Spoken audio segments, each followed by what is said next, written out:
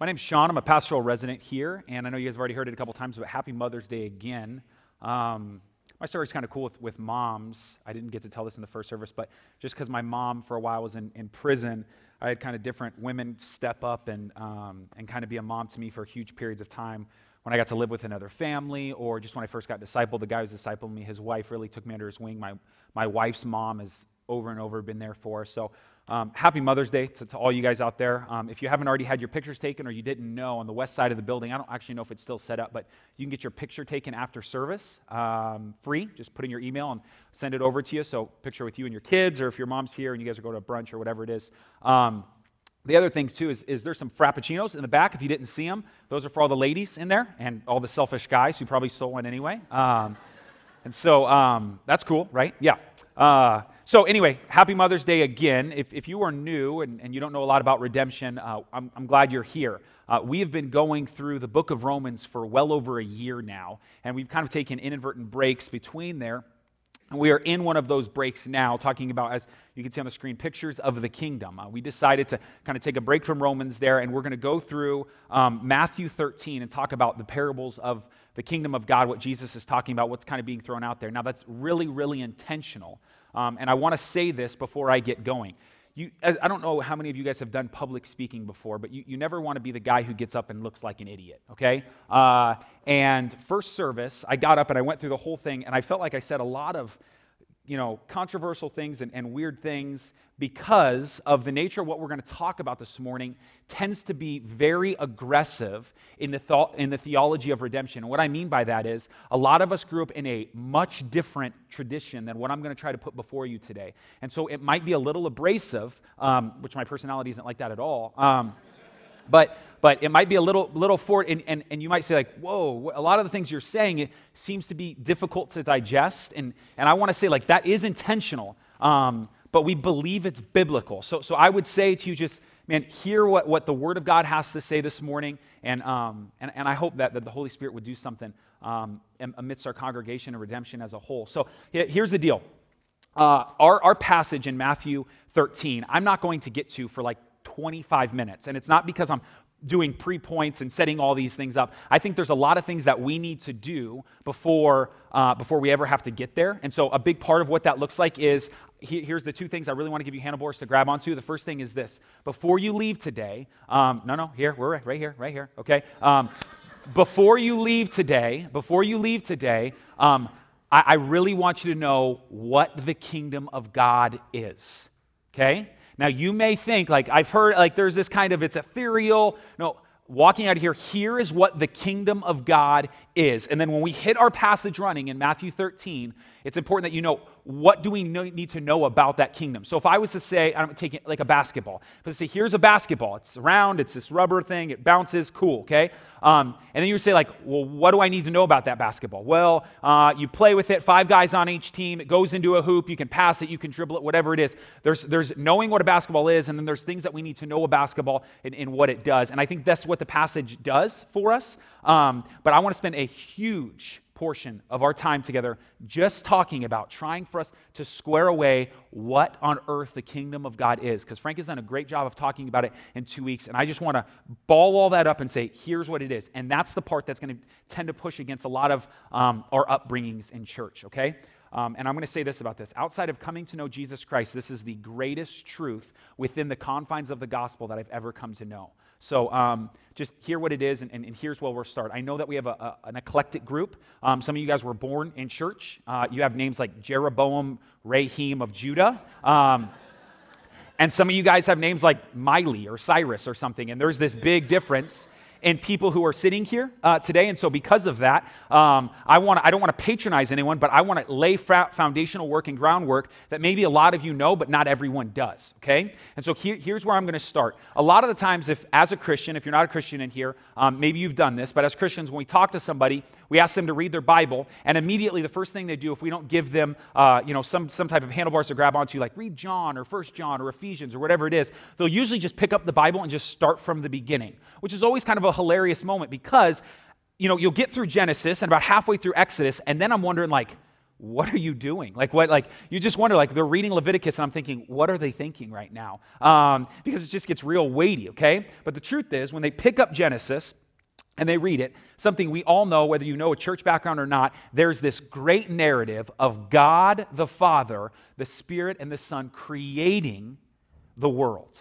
And here's what I want to point out about this. So from the very beginning, here is God. He forms land masses. He separates the waters. He creates sky. He puts the land there, and it's good. And he looks down and he says, this is a good thing. And then he has plants grow up on that land mass. Eventually he has animals and crawly things and fish in the sea and buffalo and livestock and lions. And then everything he's looking down, and it's really important because in day 6 when he creates man, before that he is looking at every single day. So day 1, day 2, day 3, day 4, day 5, before he gets to day 6, he looks down on his creation and he makes a declaration, an affirmative fact that he declares over all creation. He, God, sovereign over all things, all wisdom found within him, looks down on his creation and says, this is good.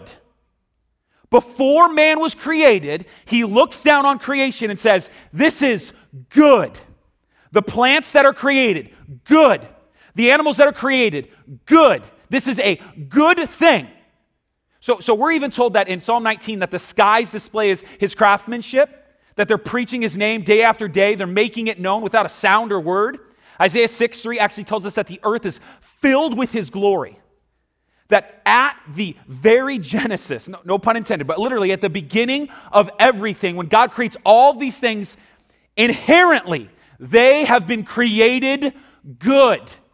This is the game changer. If you can understand what Genesis is trying to communicate when it makes that statement, it changes the way we react to everything else. So hear me when I say this, because this is one of those statements I made in first service that I know we're going to get emails about and I'm going to get in trouble with, but I want to kind of say it again, but maybe not as strongly. Hear me.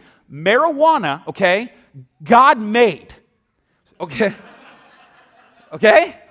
Now, not a lot of laughter, no amens, okay? If we were at Hippie Fest, we'd get amens, but no, okay? But God made it. At its core, it's good. Because I've heard other people no, that's the devil's plant.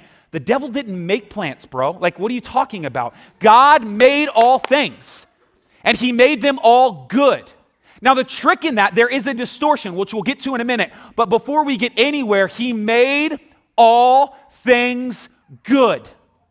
So when we look across the world we live in, at its very core, the way it was created was good. This is so important. A book called Drama of Scripture, Mike Goheen, a big shaper in the theology in which redemption is going, says a great statement in his book, Drama of Scripture. This is what he says. The Bible depicts this created material world as the very theater of God's glory, the kingdom over which he reigns. These early chapters of Genesis are very positive about the world. Though it is created, it is always described as good. Through Genesis 1, the repetition of the word good is a reminder that the whole creation comes from God and that in its initial state, it beautifully reflects his own design and plan for it. It's a marvelous harmony of created things. Like an orchestra, it produces a symphony of praise to the Creator. That God makes these things good. Okay, so here's the trick, right? Because the next day on day 6, God makes man. Man opens the door for the enemy to come in. And now, suddenly, sin enters. And a lot of theologians use war language when it comes to this. There's this kingdom. Here's God's kingdom. And a foreign foe enters into that kingdom and tries to conquer it.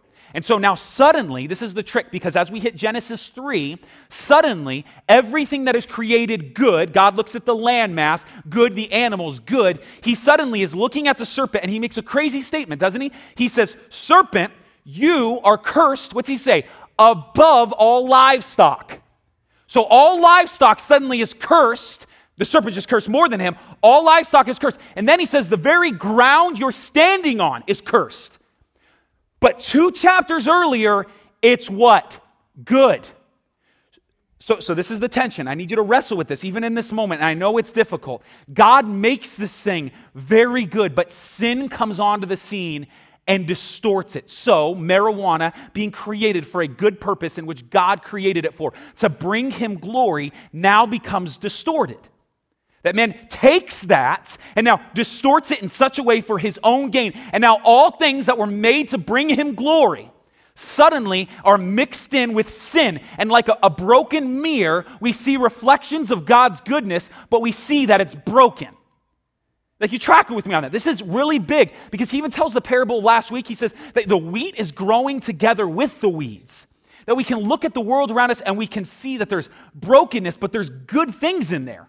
Let me give another controversial one that I didn't do in first service. So these are great. Lots of emails coming. Okay, here's another one. Tattoos. Okay, so we can look at tattoos and we can say, we can quote Leviticus all we want, but instead of appreciating the deep arts that is in tattoos, appreciating the ingenuity in which it takes to put ink into the pigment of our skin, appreciating these things and saying there's goodness in that, like God created the beauty of that, we say no, evil, wrong, and we say, wait a minute, like who created art? Who made this? God made art. And so we can see there's darkness, motivation behind some tattoos, or evil. There is bad there. But mixed together at its core, God says this is a good, godly, God-honoring, giving glory to me thing. At its core, it is good, but it is broken. This is a game changer for us, right? Because from that moment on, God declares for Adam and Eve in that moment that he's going to restore his kingdom. He gives the theological term is the proto-euangelion, the first gospel. He declares that one day someone is going to come and crush the serpent. His kingdom will reign. And it goes on because he tells Abraham this, Isaac this, all the patriarchs this. He tells Moses he's going to establish it. Joshua he's going to establish it. On to David. All the prophets talk about a day of the Lord. It's coming. It's coming. He's going to restore his kingdom. That day is coming. Enter this man from Nazareth, Jesus Christ. And he comes on the scene, and Jesus makes a phenomenal statement in Mark chapter 1, verse 15. He says, the time is fulfilled. The kingdom of God is here or at hand. Okay, this is bonkers. Because what he says in this moment is everything the prophets have been talking about, that God is going to restore his kingdom.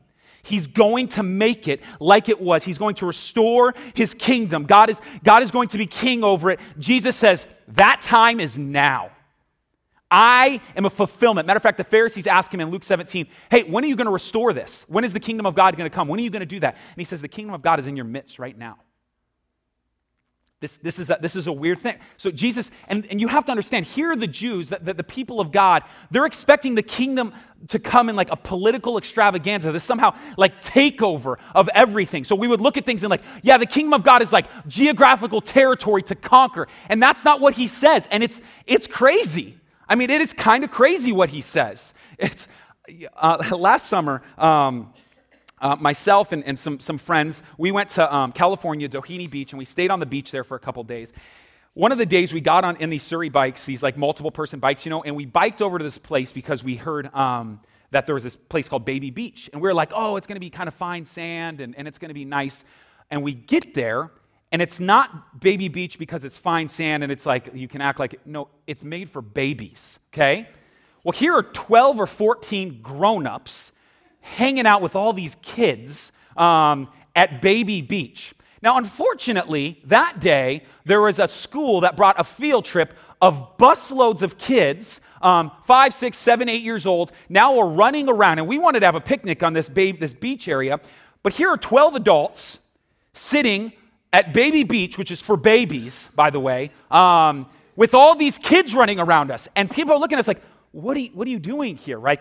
Well, it gets worse because we wanted to have this picnic, so we brought watermelon and oranges and peanut butter and jelly, but we didn't bring utensils, and we have no knife to cut the watermelon. So now, 12 grown-ups are sitting at Baby Beach, which is made for babies, with a bunch of kids running around, walking around asking people if they have a knife we could use, okay? Hey, you got a knife? No, I don't. And if I did, I wouldn't give it to this group of grown-ups hanging around a bunch of kids, okay? So in this moment, you look silly sometimes in your life, but I really thought to myself as I look at people like, do you have a knife? Do you have a knife? I'm like, we seriously look crazy right now. Like and I have to now I don't know how much Jesus was asking for knives at Baby Beach, but he looks crazy. I mean, for the Jews, they're like, what are you talking about? There's this kind of disconnect. How is this in any way? And Jesus comes on the scene and he declares what the kingdom of God is. And here's what's awesome about this. When he's declaring what the kingdom of God is, he mentions and talks about the kingdom of God more than anything else. So it's important. Like, he actually uses that term kingdom of God over 80 times. He refers to the kingdom of God in general over 100 times. There's not even 100 chapters in the 4 Gospels together. So if you were to average it out, he literally talks about the kingdom of God every single chapter. This is a big deal. What is Jesus trying to get at? And over, this is what he's communicating. I am here. I'm a fulfillment of the kingdom of God. I am in this moment, as John 1 would say, that he in him is life, and the life is the light of men, and shines in the darkness, and the darkness cannot comprehend it. The verb word that we need to look there is shines. The Gospel of John is written after the death and resurrection of Jesus Christ. So how could the light within Jesus still be shining? Because it's gone forth as Jesus within us, and he's saying the kingdom of God is within you, and here's his declaration. So here's the kingdom of God, if I can put it before you. The kingdom of God for us to pray for, that Jesus manifested as he cast out demons, that Jesus did over and over as he fed the masses. The kingdom of God is for us, children of light, taking the things that were before that are distorted, extracting the sin from them, and making them the way they were supposed to be. Okay, I hope I didn't, so let me say it like this. Because of this theology, we get to ask a really fun question, and this is the question that we get to ask. What if there was no sin in the Garden of Eden? I mean, no one in here, I don't think, would leave here and say, you're going to go to your house and your house is sinful, or your cars are sinful, or the food you eat is sinful, or the technology, your iPad, the phones you have in your pocket or are looking at right now is sinful. You wouldn't say that's sinful, would you? No. And it's crazy because we wouldn't say that. At the same time, we're told in Revelations that in the very end, that the city Jerusalem, that heaven is going to come onto the earth. So what does music look like in the Garden of Eden? Is have the sons of Abimelech, they make musical instruments and they work with steel. So if there was no sin, and I don't know if the Adam and Eve had the wheel or not or what takes place, but as they begin to grow and as a society, that small garden grows into a town, which grows into a city, which eventually grows into skyscrapers, which we have technology. Are we watching movies? Are we listening to music? What does this look like? We get to ask the question, what does the music industry look like without sin? We get to ask him, what does sex look like without sin? Like, he made it, right? Like, he was the creator of sex. Like, the swelling of the glands that take place where they do, that was his idea, okay? So everything that comes about for us to say God's a downer, listen, God made the very thing you're overindulging in. He created that. That was his idea. He puts before us, and a guy named John Piper would call it the ultimate hedonism. Like, to find pleasure in God, to bring glory to him, that's the ultimate fulfillment of all of our desires. And so him making all these things, we get to ask the question, what does it look like without sin? And whatever that answer is the kingdom of God coming to earth. Let me say it like this. A book, a guy by the name of Al Walters, he's a Canadian theologian. He wrote a book called Creation Regained, and I think it's a phenomenal book if you're interested in some of the stuff that I'm talking about this morning, or just the kingdom of God in general. This is a great book to read. It's called Creation Regained by Al Walters. This is what he says when he talks about the practical implications of what I'm trying to put before us right now. He says this: the practical implications are legion. Marriage should not be avoided by Christians, but sanctified. Emotions should not be repressed, but purified. Sexuality is not simply to be shunned, but redeemed. Politics should not be declared off limits, but reformed. Art ought not to be pronounced worldly, but claimed for Christ. Business must no longer be relegated to the secular world, but must be made to conform again to God-honoring standards. Every sector of human life yields such examples. Grace restores nature, making it whole once again. That is the kingdom of God, that here in this moment, we've truncated the gospel to, hey, brother, are you a sinner? Well, you've admitted you're a liar. By a lying thief, you admit that you're a sinner and you're going to go to hell without God's grace. And we share the gospel, and now they're saved. And it's a truncated gospel kind of wrapped up in a potent idea, but have no idea of the repercussions that the world around us, God is restoring. Colossians 1:21 tells us that he's reconciling all things to himself by the blood of his cross. Mark 16 tells us to preach the gospel to creation. What do we do with this? For us to look at the world around us and say, bad, good, evil, good, is not biblical. For us to look across the board and say, these are things that have been tainted by sin. And I can abstract and I can do this in a God-honoring way and restore his kingdom onto the earth. That is the kingdom of God. That is what we have been called to. That is the beauty of the Christian life that we walk in. It's awesome. But we've kind of been raised, right, in this secular, sacred divide, and it kind of swings us. This is this, and this is that. But that's not what clearly, I mean, if you just go and look at all the references for the kingdom of God, that's not what Jesus talks about when he talks about the kingdom of God. I mean, he doesn't make it ethereal, but it's way more physical than that. And yet, it's not just some like region to conquer, but it's way more spiritual. It's as if we're taking what God is doing in the physical and making it spiritual again. The best example I can give for us to kind of grab handlebars to understand what I'm trying to get at, the perfect example I believe is food. Because we have to believe that God, in his beauty and awesomeness, made the avocado, okay? Like he made the avocado, right? That wasn't like a genetically modified thing. Like God made the avocado. And he knew when you would take the avocado and you would smush it up and maybe add a little cumin or salt and maybe lemon, I don't know, and you mix it up, and then you take this corn and you make it kind of into a flour-like thing, you mix it, and then you get to put it together, and then you roll it out and you bake it, and let's just say you cut it into a triangle, we'll call it a chip, okay? And you take this new chip thing and you dip it into this avocado paste, we'll call it guacamole, okay? And you dip it in and you eat it, and suddenly, wow. Like last night, I really like avocado, and I really like guacamole. Last night we went to Oregano's with a group of friends, and the table behind us was kind of like running out of their cheese crisp with a guacamole dip, and so I was just like, okay. So I went over there and I ate the rest of their guacamole so it wouldn't go bad. Yeah, I'm not letting guacamole go bad. That's a gift from God to me, okay?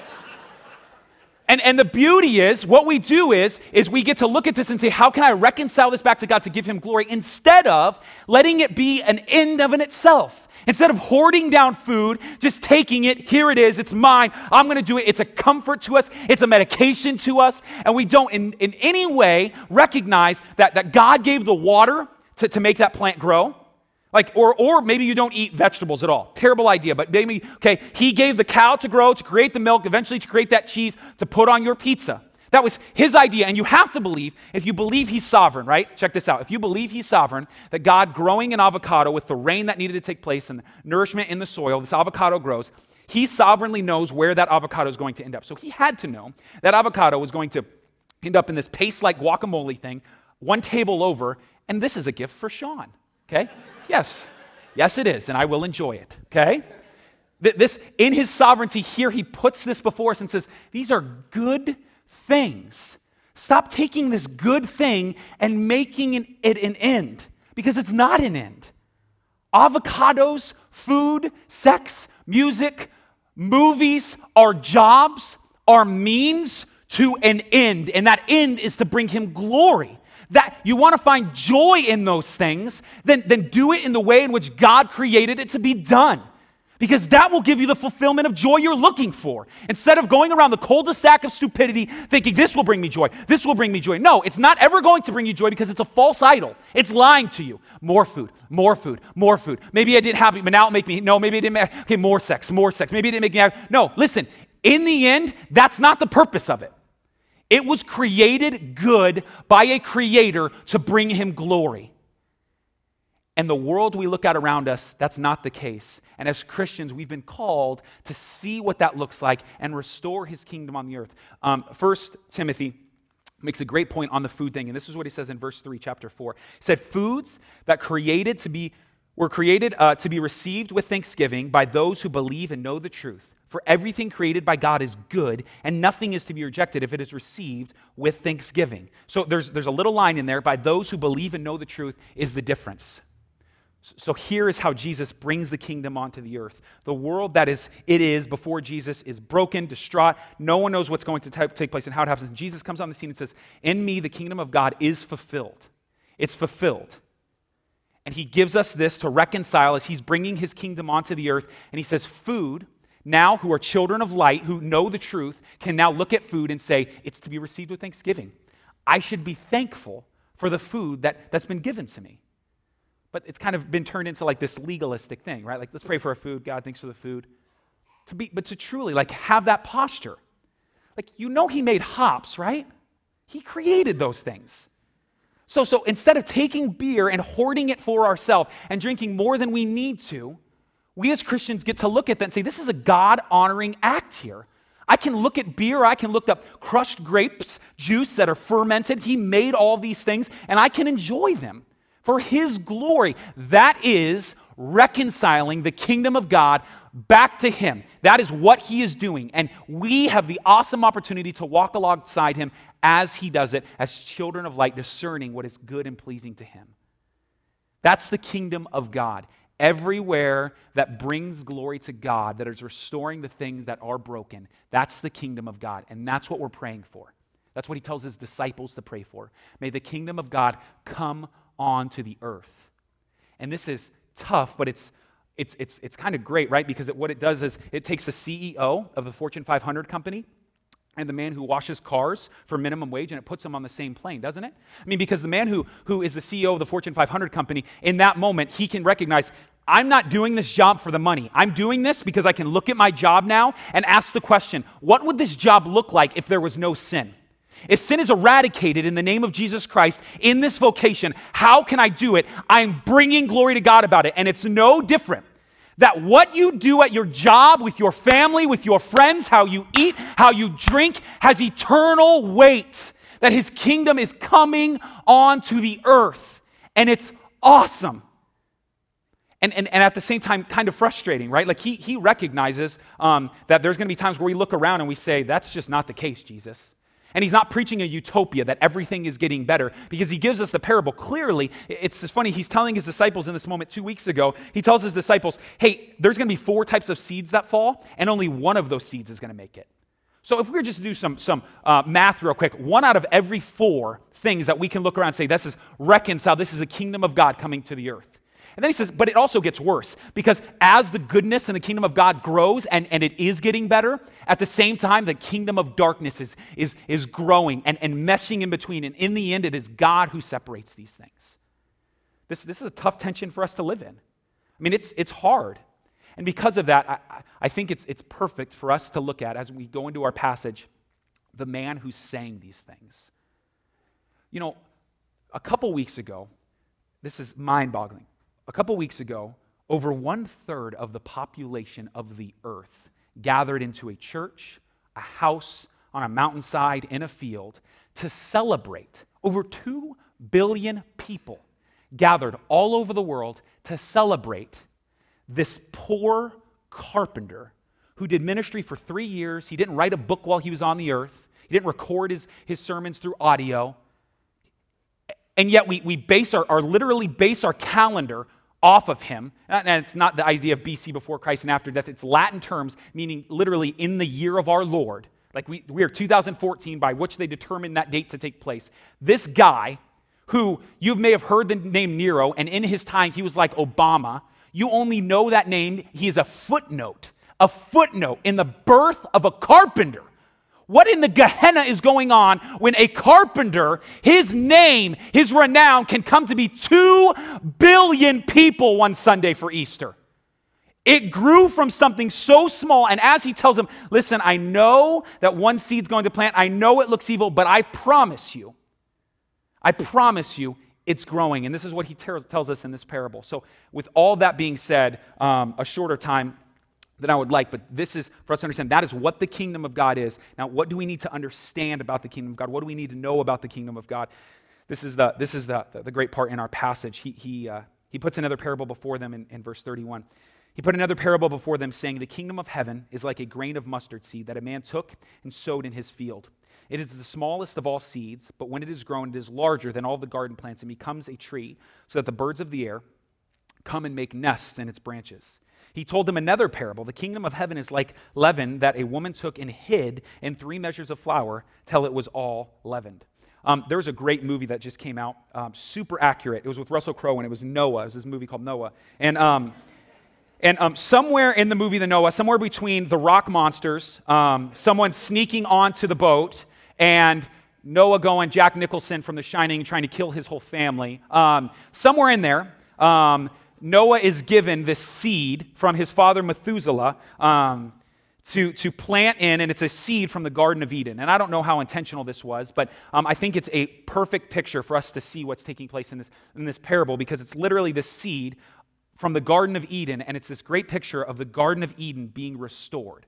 Like and so all of a sudden it's burst forth water, and then water's trickling down, and plant life is growing, and then the forests are growing, and it's big, and it's awesome. And I think it's a great picture as Jesus puts this parable before us, that it starts off small, but it grows insanely big. And as much as I want to exegete this passage, I want to derive some things that we can take with us in understanding the kingdom of God, because it's pretty obvious what it's saying, that the kingdom of God starts small, but don't trip, man. In the end, God makes it big. His kingdom comes. It's as big, like a seed, this tiny mustard seed is as big as a bush or a tree, 10 or 12 feet high, where all the birds of the air make their nests in it. They make their home in it. And this is really important, because when we talk about the kingdom of God coming on the earth, and we talk about our jobs, we feel like it's underrated. It's underestimated. Like I'm not making a difference, don't it? Like it honestly thinks, when we think about reconciling alcohol, what difference are you possibly making when you stop and you know you've had enough and you don't take it to a place you don't need to? Like honestly, what difference are you possibly making? It feels small. It feels insignificant. It feels like a mustard seed. It feels like it's not going anywhere. And this is Jesus putting it before it. This is the kingdom of God, and it's growing. And what's crazy is, if you've ever had kids, you know what this looks like. You can't see it.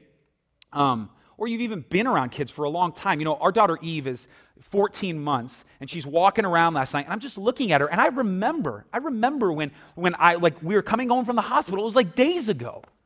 And right beyond her are my 6-year-old and 4-year-old boys. They're playing on an iPad. Like Corbin has to show me how to do stuff sometimes on the iPad. He's 6. And here's this, and I remember, I would wipe your butts, bro. Any moment you get arrogant, that's game over. You know what I mean? You're sleeping outside. That has nothing to do with anything. I said I would punish my children. But but my point is, he's growing, and it didn't happen a week ago. I didn't wake up on Saturday and say, oh, that's Corbin's size, and then woke up on Sunday, and then oh my goodness, you're 6. No, gradually, slowly but surely, all of a sudden and I couldn't even see it. And I think it's important that we remember that that's kingdom growth. That's the way God has designed things to take place, that it's not overnight. And that as we look at our jobs and we think, honestly, how could I possibly make a difference in this industry with the people I work with? How? Well, it's slow. It's like a mustard seed. And it's important. And it's a big deal. And as Christians, we've been called to reconcile, help Jesus come alongside Jesus to reconcile the world back to himself. It's such an awesome opportunity that we get to do this. And what I think is beautiful in the midst of this is the next section, when he talks about it's also like a woman who takes this one measure of leaven and she mixes it in with 3 measures of flour. I don't know if it's a bob and weave way of Jesus kind of saying, hey, remember those 4 seeds, that there was only 1 seed that makes it and 3 seeds that don't? But in this moment, there's one measure of leaven and 3 measures of flour, and yet what ends up taking over? The leaven. It mixes into the whole lump and it grows. And I also don't know if it's just a shot of coincidence, but what's crazy in the midst of all this, going back to the very beginning of our story, when God makes all things new, he curses the ground. Doesn't he? So when he curses the ground, when he comes in later, Jesus comes on the scene, all the parables he tells are agricultural, as if to say the kingdom of God is coming out from amidst the curse. I mean, it's this bob and weave way for Jesus to say, look, it's not easy, but hidden there, you don't feel like you're doing anything. It's growing, and it's growing, and it's awesome, and it's beautiful. It's a great thing for us to recognize. And I think as we look at this parable, I want to, as we kind of can close this thing down, I want to kind of encourage you, because I think there's a tendency for us to hear this and look at the world around us and get lost in it, because we look at ourselves and we say, yeah, but I can't even get myself right. And I would just encourage you with this. Colossians 1, verse 6 says that the kingdom of God is going to all the earth. The gospel is moving forward into all the earth and bearing fruit. And it makes a great statement, just as it is in you. So he would literally say, as the gospel starts in this little Middle Eastern town and it grows into Rome, into Europe, and it spreads east and west, and it's growing and it's conquering geographical territory as the gospel grows and spreads and spreads and spreads. He says that's happening just as it is in you. That the kingdom of God is growing, that the gospel is growing, and there are some days where I don't feel like reading my Bible. But there are days where I can't wait to get into it. But it's growing, man. There are days when I don't feel like being a good husband. There are days when I don't feel like being a good dad, when I don't feel like being a good worker. But the kingdom of God is growing, and as the Spirit continues to sanctify us, it's growing within us as we get to look at the world around us and see that growth. It's a beautiful, awesome thing. And unfortunately, what we have done is we've truncated the gospel to simple salvific work, which is good for man alone, and we don't get to look at the world around us and say, there is beauty in everything. There is goodness in everything. For us to see sex and see distortion of that is pornography. To see marijuana, alcohol, and going to realms of getting high that aren't good things. For us to look at music, movies, to understand that there's wickedness and there's beauty in art, and to understand that these things are growing together and it's hard to see, but as Christians, we are called to recognize those things, to be intentional about what we do, and call the kingdom of God, along with Jesus Christ as he does this, back to this earth. It's funny. It's almost like as the light pierces in John 1, the light pierces the darkness and the darkness cannot overcome it. It sounds a lot like Genesis 3, that the darkness pierced into God's perfect Garden of Eden. And here we are, here we stand. I want to close this with a quote. There's a book we use for a surge program. It's the Slay Leader Development program that we have. And it's called Kingdom Calling by Amy Sherman. And she has a really great quote. I'll say it and then I'll close this out here and pray for us. It says, the story told of the Christian life in the too narrow gospel, what I was just talking about, does not capture this awesome reality and privilege that we have, that saved sinners are part of God's plan to heal the world. The too narrow gospel tells us what we've been saved from: sin, hell, death. And that is a very good thing indeed. But the gospel of the kingdom tells us not only what we've been saved from, but also what we're saved for. We have a purpose. We have a sacred calling. We have a God-given vocation to partner with God in his work of restoring all things. That is the kingdom of God. This is the message, the main message in which Jesus proclaimed to us. May we as Christians grab a hold tightly, follow him, knowing that we are saved by grace and grace alone. The kingdom of God may grow in us, and that we as children of light would bear fruit in the world around us.